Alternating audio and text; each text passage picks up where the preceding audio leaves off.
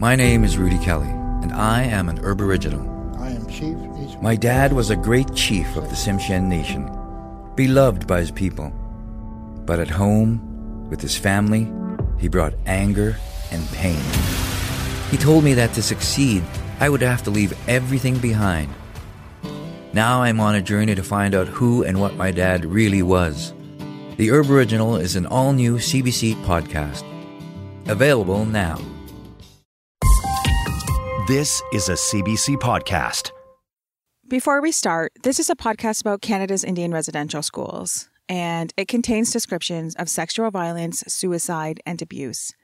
If you need support, you can find information about where to turn for help at cbc.ca/Keeper Island. Bonjour, Ankadans Indigenakas, Anishinaabe Debajimo Indao. I'm Duncan McHugh. I'm a journalist, an Indigenous journalist. I'm doing a podcast about Indian residential schools. And if Canada had had its way, I wouldn't be here. Because the whole point of creating a network of church-run, state-funded boarding schools that operated for over a century in Canada was to get rid of people like me, to eradicate, assimilate, kill the Indian in the child. But I'm here. My ancestors went through a lot to get me here. So, let me tell you a story. It's good to be here finally. Oh, yeah. I was wondering if you were going to make it. I kept looking at the time and I was thinking, oh, maybe they're lost. We were kind of running on Indian time. Sorry. Oh, no such thing. It starts for me in the driveway of Jill Harris. I've heard a lot of stories about residential schools over the years, but she told me one over the phone that made the hairs on my neck stand up. Well, come on in. Thank you. Thank you. Big witch. She's a short native grandma with long silvering hair. At home, so How many cats do you have? probably about 10 or 11 in 10 the or 11 house. cats. I'll try to pretend that I'm not allergic to cats. Oh, are you? I am. Oh, It's okay. Look at them. They're lying all over the place. Holy. Jill is the former chief of Penelakut, a Hulkaminam community on an isolated island off the coast of British Columbia. It's where the Cooper Island Residential School once stood. so just to give you a little bit of background on what I'm doing with the residential school search for tell me. missing children is, I'm working with Andrew. We sit down at our kitchen table, and then Jill starts to tell me about a day when she was chief, like 20 years ago, when an elder came to see her at the band office. She was very concerned that there were people being bothered by like apparitions of children or hearing children or being haunted sort of by the children. She was afraid that there was somebody who was going to be hurt or we were going to have trouble. She said we needed to do some work. We needed to find out why the children were appearing to people or why they were calling for help. What went through your head when she came to you? Well, I believe in what she was talking about, like ghosts. That little laugh there, I think it's because ghosts isn't the perfect word for what Jill's describing. To people at Penelakut, the spirits of the dead are powerful. You don't mess with them. And they started bothering people not long after the Cooper Island School closed in 1975. We had demolished the school and we're beginning to do some development around there. So my thought was they were afraid.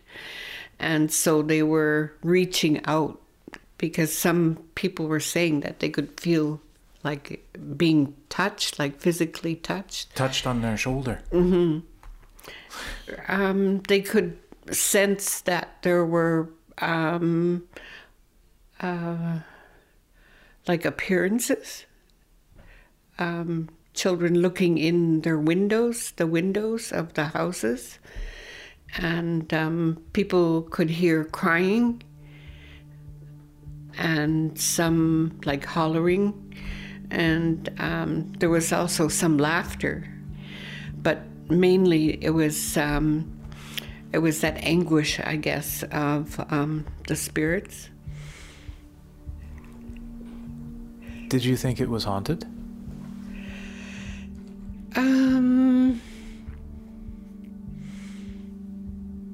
I think there was a disturbance.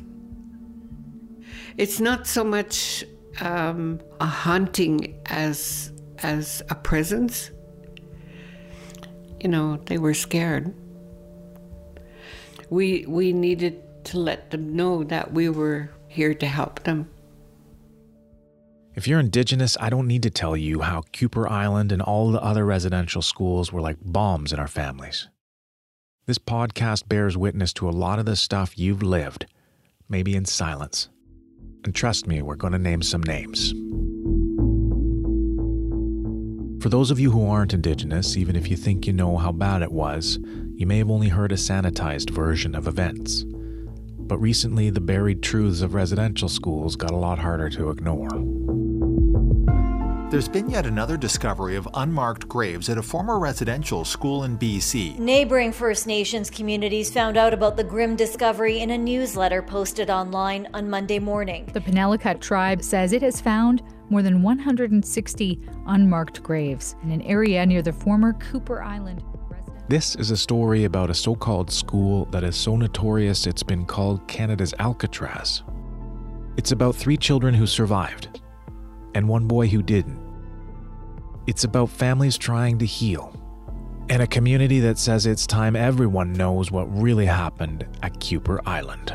It's like a Stephen King book. It's like a bad dream that will never go away. I have never seen such abject fear as what I saw in that child. And I have never seen such abject evil as what was in that man. Psychopaths and sociopaths raise children in a confined space. And that has everything to do with why children are missing and murdered. The clandestine burials are clandestine for a reason. The people who do the burying don't want anybody else to know about them. This is Cooper Island, Episode 1, a school they called Alcatraz.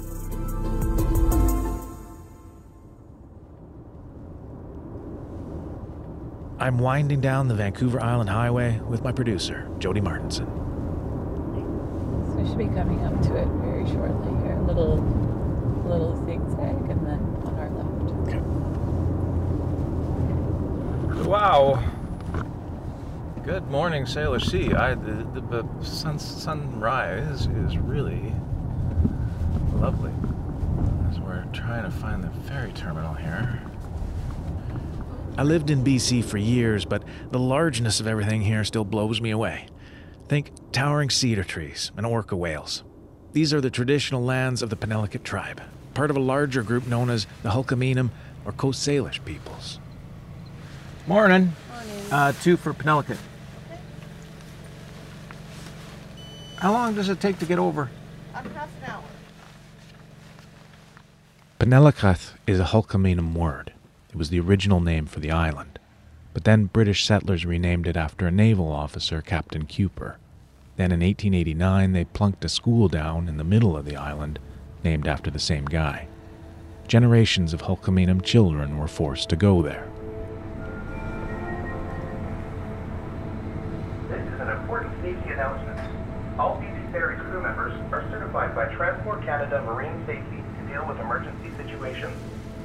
In the event of an emergency, please stop what you're doing and follow directions. Those kids made their way through the choppy waters of the Salish Sea like we're doing now. But they huddled in a tiny boat, probably crying for their parents, not knowing where they were going or for how long. A lot of them never came home. Who died? How did they die? Where are they buried? And why have their graves gone unmarked for so long? The Canadian government and the Catholic Church have never properly answered those questions.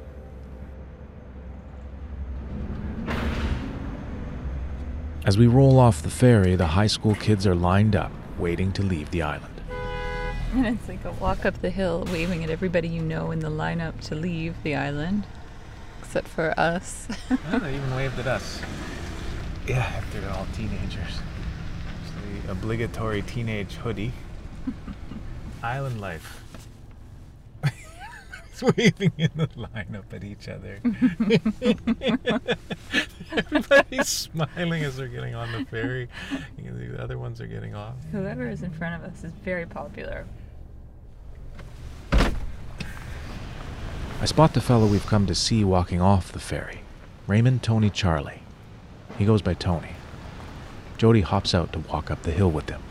It's a pretty typical rainy day. It is. But I know the river is real low right now.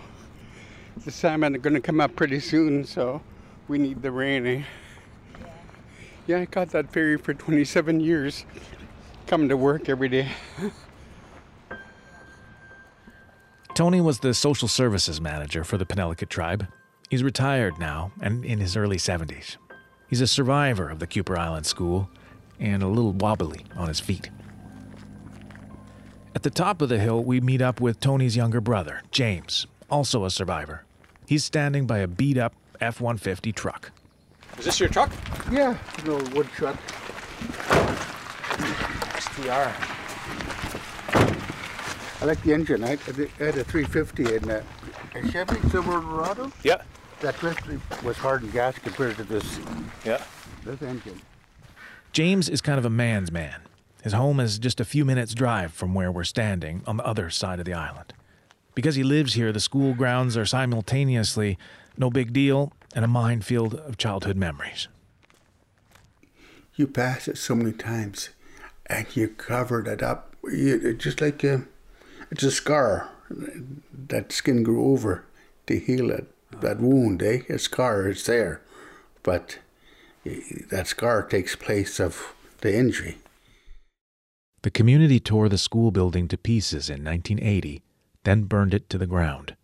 But James and Tony have agreed to show me around the old site. I don't know if those steps are still here yet. Are they concrete steps? Wow. Yeah, they're concrete, yeah. Yeah, there's still some steps here, right here from the residential school. Wow, these, right so there. so Yeah. these are the steps to go up to the school. Straight up to the front, yeah. The cement stairs are now overgrown with moss, but they lead to a long wooden wharf that still runs out to the sea. This is where the boats used to unload hundreds and hundreds of children from Hulkaminum communities up and down the coast. I remember coming off the ramp, walking off on the ramp down and up to the ferry, and it was very different. We had to get off the ferry and we walked up the steps here. Right at the top would have been the entrance. But I was looking at this big red brick building, and I was just in awe. What the heck's this ugly building doing here right in the middle of nowhere? Because it's the only kind of building you see in the city. At the time, we didn't know what we're getting into. We didn't know what was in store for us. We didn't have a clue. They were looking at a Gothic cathedral-like institution. It was 3 stories tall, and it had a bell tower and a large white cross. It was always manicured, the lawns were always mowed, and all the hedges were trimmed. Hedges were all trimmed. It was a beautiful looking place. But looks don't mean nothing. The flowering azaleas, fruit trees, and man-made ponds were an attempt to impose order on what settlers considered an unruly wilderness. But the facade was hiding all kinds of ugliness.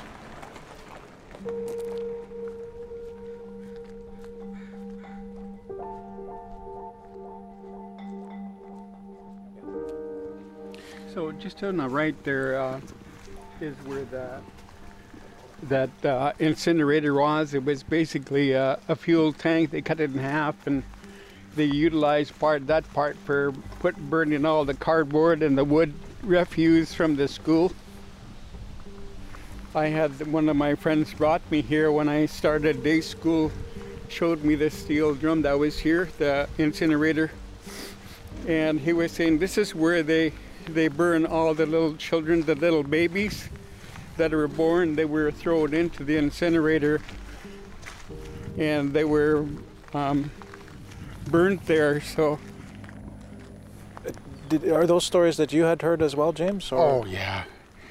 I guess the nuns were quite experienced at recognizing the signs of pregnancy and whatever, and they would have the child aborted and disposed of. very unhealthy manner. Yeah. I was very young, but I was just in awe, like, you know, it's just unbelievable to hear, because who would do that to a baby? So that always stays in my mind because of the way he told me, his body language and his voice. You know, because the voice was real, the expression, all the words were real. And it's a fact, and it's something that he knew, and something that he wanted to share with me. So, but it's so hard to believe, you know, anybody can do that to a little baby. I think that's pretty difficult to prove. That's one of the things is,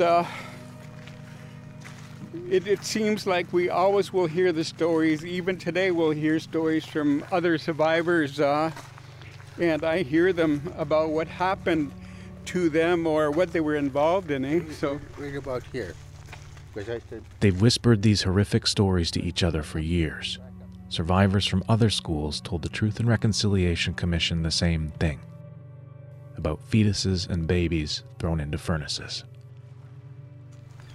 You said, I mean, that's a really disturbing story. It is, but it's a true fact of life for the residential schools, the Catholic school that was on this island. That's a true story. It's not a fabricated story. It's not a made-up story. It's not a hearsay story. It is a truth. And you kind of just acknowledged that. You were like proving it might be hard. Part of it is the way of our people is it's a vocal history that we always have learned from, because the words were shared over and over and over. It seems like they were repeated, but that becomes implanted in your mind. It becomes implanted in you. So we keep walking past a line of gangly and twisted apple trees, remnants of the old orchards that once spread out all around the school. We stop in front of a couple of new houses. Yeah. There was a fence along here, along the field here. Well, when I was walking with him, he stopped here and he pointed me to the tree that was here, old apple tree. They were great big apples, eh? And he said, well, this is where they put some of the babies underground. They were buried here under the tree. And that's what he told me, you know, buried under the tree, the apple tree. So still very difficult. I can't imagine what it would be like for a child to hear that kind of thing. His stories would be dismissed as hearsay in journalism or law. But these secrets shared between children seem too evil for children to imagine. And the stories persist, passed down generations, truths that refuse to stay buried.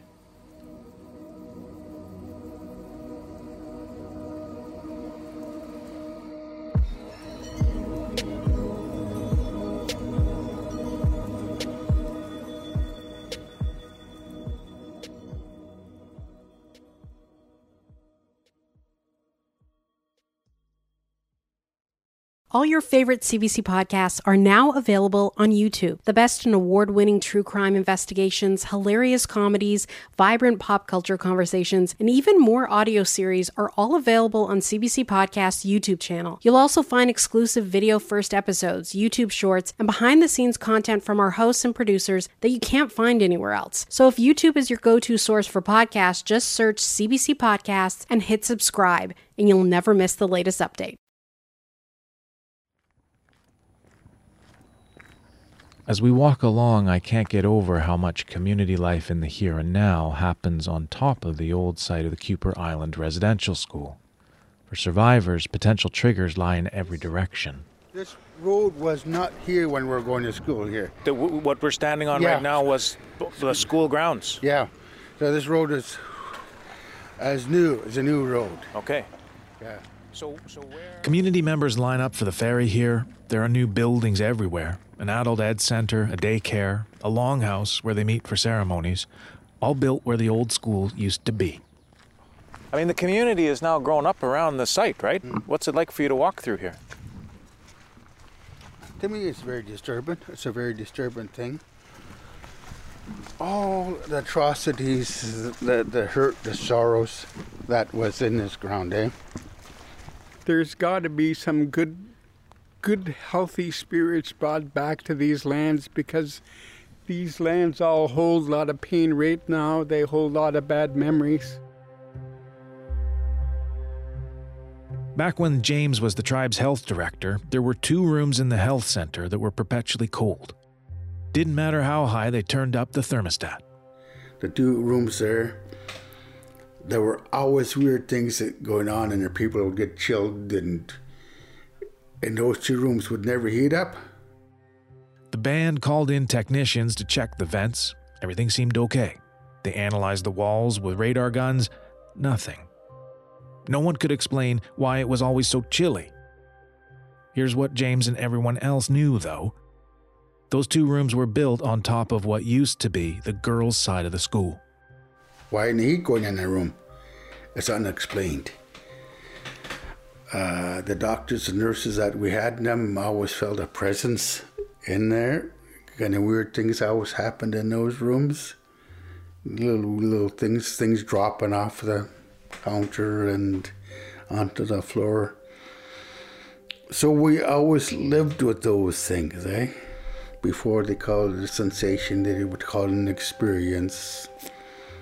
But they still won't come out and say, a ghost being. The Western world never talks like that, eh? James is struggling to describe these ghosts, just like Jill Harris, the former chief, was. Jill said haunted isn't the right word to explain the restlessness of the spirits. But Penelakut residents weren't the only ones feeling unsettled by it all. Jill said every winter invites would go out calling Hulkaminam people from far and wide to the ceremonial dances. But lots of them wouldn't come. Because to get to the longhouse, where the dances are held, you have to pass by where the residential school used to stand. Well, people knew why people were not accepting the invitation. They had such bad memories about what happened there. So people just kind of understood that why they weren't coming to accept an invitation to a big dance. Because even though you'd torn the building down, the school was still part of the landscape. The school was still part of the landscape. There was stuff still buried under the ground that was a part of that. The school, their memory was so strong about what had happened there that it was still real. Why did they keep building there then? Jill says they didn't have a choice. The community was growing and needed housing. The government, specifically the Department of Indian Affairs, gave them no alternative but to develop the old school grounds. There is more land where the development could happen, but it's just like when you're talking to Indian Affairs and they're saying there's already water there, there's already, it's already been cleared there, so that's the best place to have it. So that's where housing development took place. Penelakut was trying its best to move forward, but how could they when the landscape was littered with such awful memories? So a long time before anyone else was really paying attention to hidden graves at residential schools, the community took matters into its own hands and turned to technology. And there was a maple tree there in the corner of the girls' side, and that's where they found one of the babies born that was buried there, eh? Yeah. When they're doing the ground scanning. Ground-penetrating radar. Penelakut started to work with a team of archaeologists about 8 years ago. They wanted to dig foundations without worrying about disturbing unmarked burials. And they wanted to piece together what happened to the children who never made it home. When the radar started locating graves, some marked, some not, it brought all the pain back up to the surface of how the school had devastated families. Well, just over here on the right, just where the little trees are, just back that way about 50 feet where this sign is that they had that, they call that wire mesh. And it was around the whole school grounds, and a lot of the people, when they came to the island, they weren't allowed to go inside there to see their children, eh? For James and Tony, the Kuper Island School was a generational curse. Their mother was sent there in the 1930s. James, Tony, and 4 of their brothers and sisters in the 1960s. They weren't allowed to care for each other or bond. No, we never saw them at all. Nope. All our activities were separate from each other, our schedules, so we never would join. Just had movie night once in a while. Every 2-3 months you'd have a movie, eh? They kept us separate. They did a damn good job of separating us, family. And even brothers that lived, or that were in the boys' boarding dormitories, they made sure they kept us separated. You guys weren't that much different in age. You're only, 2 years? 14 months, 14 months, but then you hardly saw each other at all. Tony was a senior and I was an intermediate. So then I was on the second floor, Tony was on a different floor from me. Top. Junior boys on the top floor, so those floors did not mingle. That activities, different times activities for them. Why did they do that? Just destroy family. Destroy the unity of a family. That's exactly why Canada's first Prime Minister John A. Macdonald created residential schools, to separate children from their, quote, savage parents. It was an all-out war on Indigenous families. In many ways it worked, and when their mother was murdered on the streets of Seattle, they ended up orphans. I guess deep down, I'm not close to my sisters or one of my younger brother.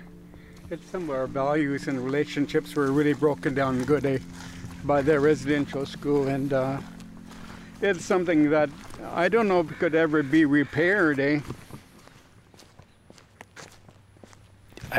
You just put your hand on James's back.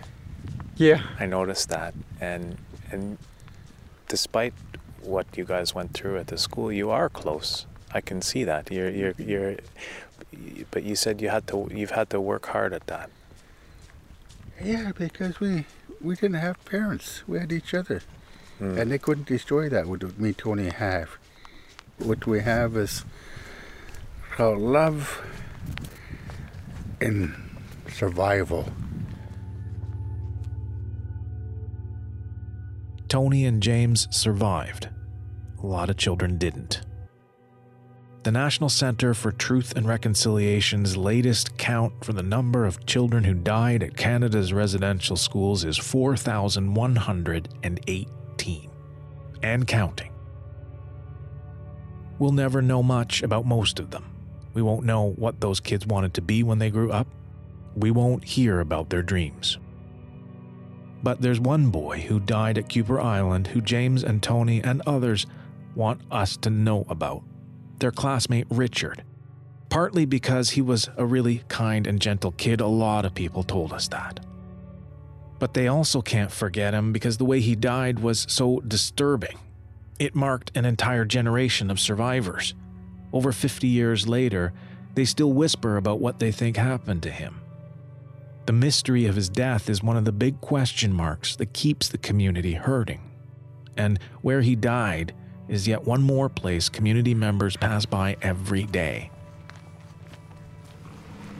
The gymnasium was here on the left, right here up on this little hill here. It was an old barn they converted into the gymnasium for the school. And that's where the young fella hung himself, eh? They said that he hung himself because his parents were fighting at home and he wished that he could have a Christian family that would be forever happy. And they said he underlined many passages in the Bible that says how his parents should be, which is totally wrong, a total lie.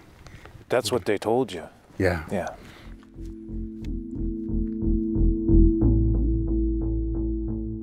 On upcoming episodes of Kuper Island, we find out more about the day Richard died and why some consider the official story a lie.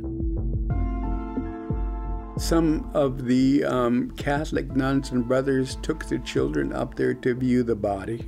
They took kids to see the body? Yes, they had to go up and look at the, We meet Richard's sister Belvy, who can't forget her last phone conversation with her brother.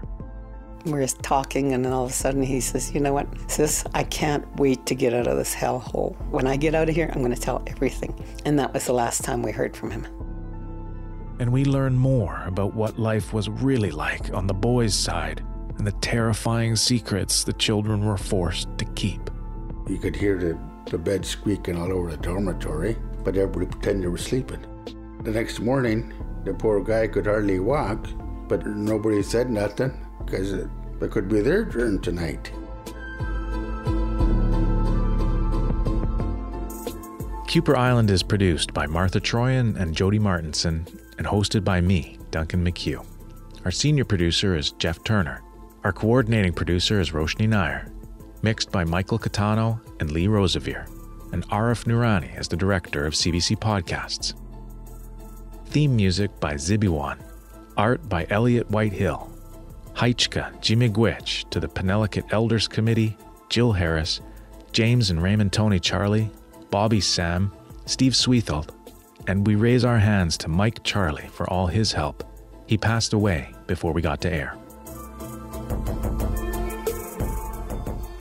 If you need support, you can access emotional and crisis referral services by calling the 24-hour National Indian Residential School Crisis Line, 1-866-925-4419.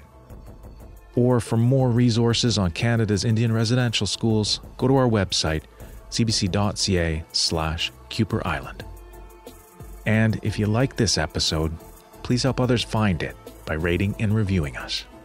Miigwech Bazindayik. Thanks for listening.